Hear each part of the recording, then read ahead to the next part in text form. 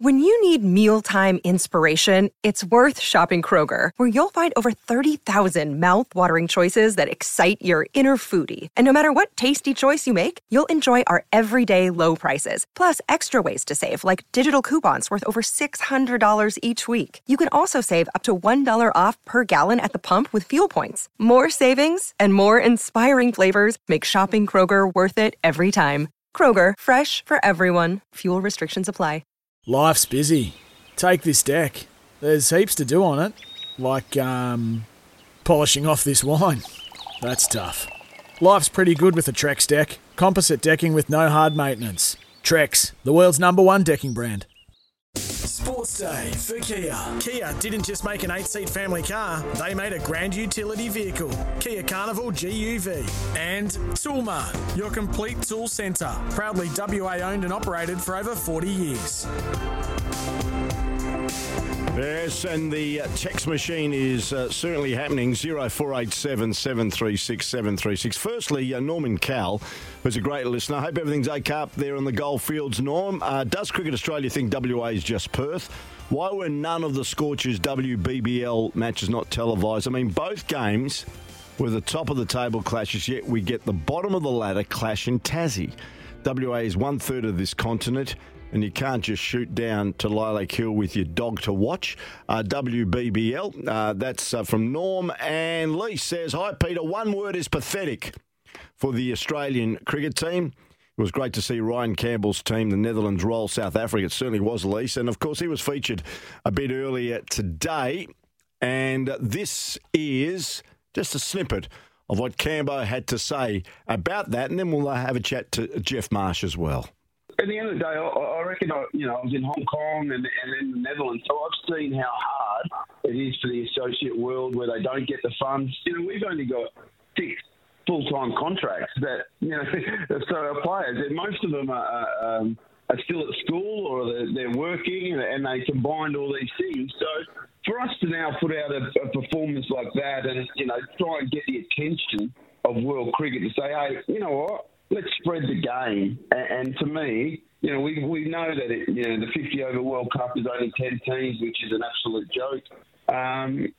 The little teams have to play well to sort of show the world, you know what, this is pretty cool fun to watch. And, hopefully the results of, in the last year in Namibia, we've seen Scotland do fantastic things, and obviously the Dutch have always been around the mark. So hopefully the administrators pay attention and they've enjoyed it as much as us. Mate, you got to give the little fellas an opportunity to play against the big boys. And, I think, with the Netherlands, we were lucky enough and we worked hard enough to win the World Cricket League, which qualified us for the Super League in the ODIs, and that's given us, 8 3-match fixtures against the best teams in the world. And, this year in cricket, the Netherlands have played New Zealand, England, the West Indies, Pakistan, Afghanistan. Mate, that's never happened before. Yeah. And it's not surprising to me that we're the ones that now have stood up at a World Cup, because the boys have gone through it and they've understood what the level needs to be to compete at this level. And, that's for me, like I sort of said it the other day, I think, when I was asked in the media, if teams are going to play England and touring, stop it in the Netherlands and play against us. Stop in Scotland and play against them. Mate, county teams, playing against a county team for a warm-up, they don't want to be there. They're rubbish opposition. So why not go up against these associates who will give it everything and put on a good show? And then we learn. Everyone gets to see, what we've got to offer, and, hopefully cricket goes forward in a much better way. Well, you just heard a bit from Ryan Campbell there about that magnificent win by the Netherlands yesterday against South Africa. How ironic with Cambo, after spending so many years trying to build credibility and the status of Netherlands cricket, goes out with a victory like that at the Adelaide Oval yesterday. And I thought today I'd maybe speak to a gentleman who went and coached a minnow cricket nation for a few years on the back end of when Australia was beaten by Zimbabwe in the 1983 World Cup. Zim won by 13 runs. It was an incredible introduction into international cricket for that small nation when it came to cricket. And, of course, a couple of years after that, he started playing in ODIs and eventually, talking about Geoff Marsh, took over the reins as coach of Zimbabwe cricket. So he knows what it's like when you win against more prominent opposition. And we've got Geoff on the program. Geoff, thanks for your time. G'day, Pete. Good to be here, mate. Yeah, nice to chat to you. I know we've got you in Melbourne. You're overseeing the WA second 11 at the moment. How's it going over there, by the way? Yeah, no, the boys are going well.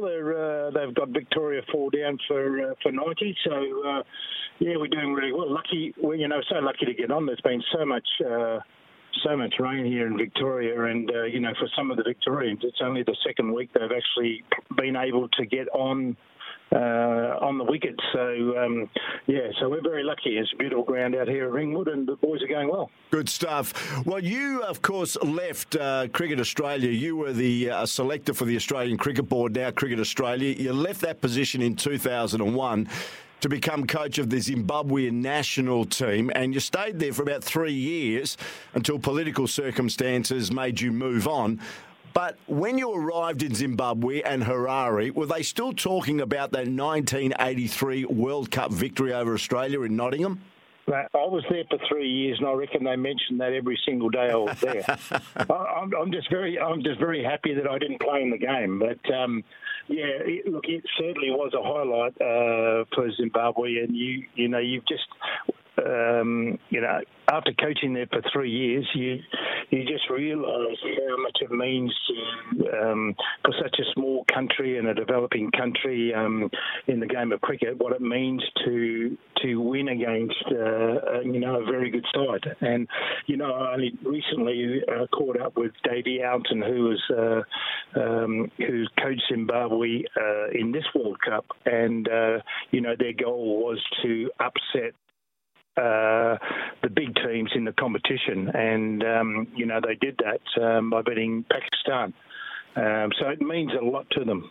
You would have looked on with some great memories of Zimbabwe in this current World Cup here in Australia and New Zealand. How did you see their cricket, Geoff?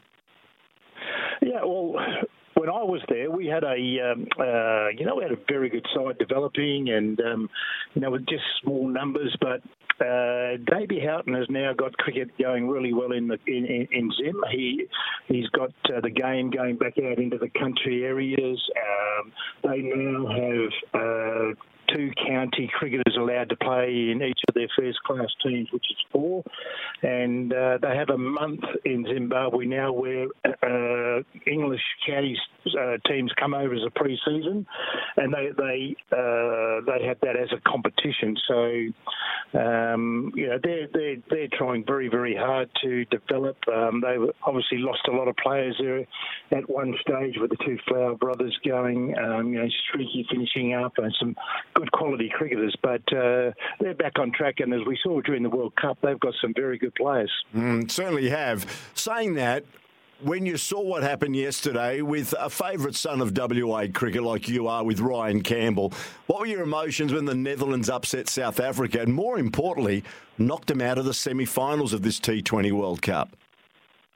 Yeah, well, firstly, very, very happy for Ryan. He's put his heart and soul, and he's picked his family up and taken them, and he's worked really, really hard for them over a number of years now, and just trying to bring in a real cricket culture. He's gone out and got all the players around the world that are playing county cricket, and there's some very good players there, and he's developed a very good squad, and every time you play a game against, whether it be Ireland or whether you play the Netherlands or Zimbabwe, whoever now, you can't take them lightly because there's so many players, even though they're not professional cricketers like the Australians are.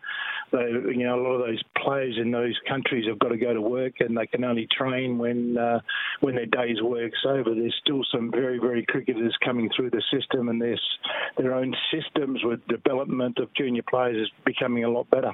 It's interesting. I looked at the game yesterday, and I gather what thing that Rhino has worked with Ryan Campbell is technique, which is what you would have worked on when you went to Zimbabwe, of course, those years ago between 2001 and 2004. And let me tell you, looking at the Netherlands yesterday, some of their batsmen showed some great technique in hitting, of course, the South African bowlers to all parts of the ground. Can't invest in specialised coaches like they do in Australia and England, of course, those established nations.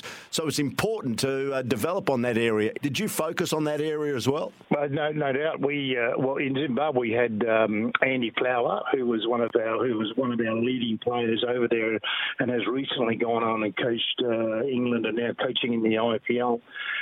He and his brother were two of the hardest working players that I've seen in world cricket, and always working on their technique, and they were just great leaders. And then a lot of the younger players coming through the system in Zimbabwe, every time you drive into the sports club or into a Harare cricket club, they would be in the nets practicing, and that's and every single young player saw that, and that is what created the improvement in the players, because they started going and doing the same thing.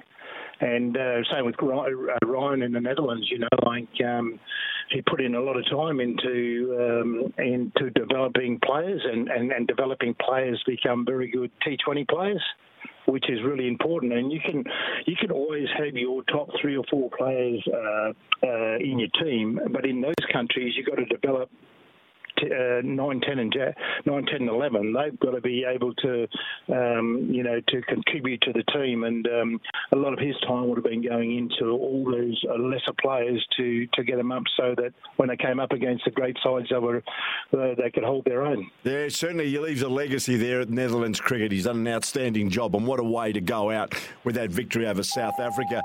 Can I ask you about the performance of Australia, which was very disappointing, and people are saying now that they need to overhaul the squad. What are your thoughts, Jeff? Well, I think, obviously the first game we played against New Zealand was disappointing.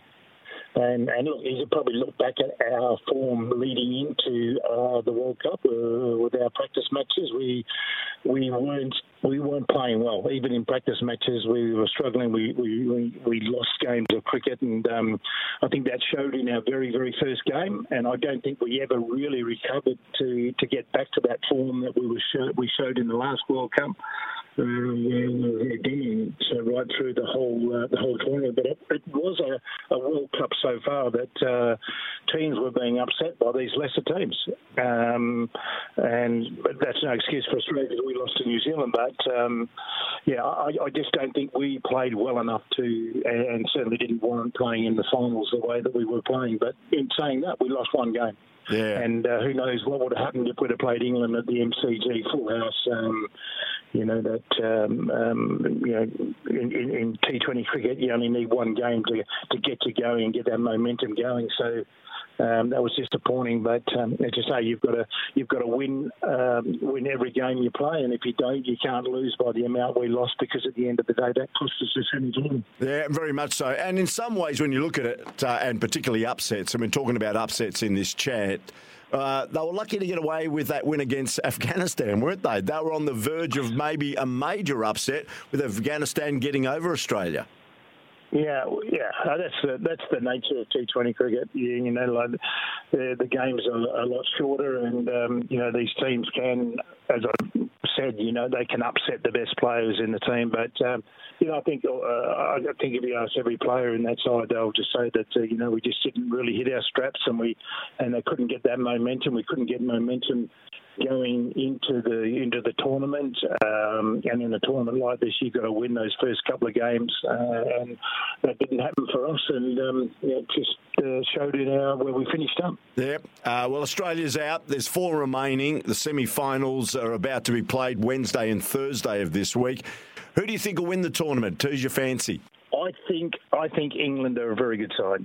I think they're really well battered. They bat really low, and they've got you know, they've got some good bowlers, and I think they're a very good side. But you can't, you know, Pakistan, you know, they scraped in. You know, I mean, sometimes like sport is like that, isn't it? You know, you scrape in and you win the next 2 games, you've won a World Cup. And I certainly wouldn't put them out of the equation as well. So, and of course, you can't write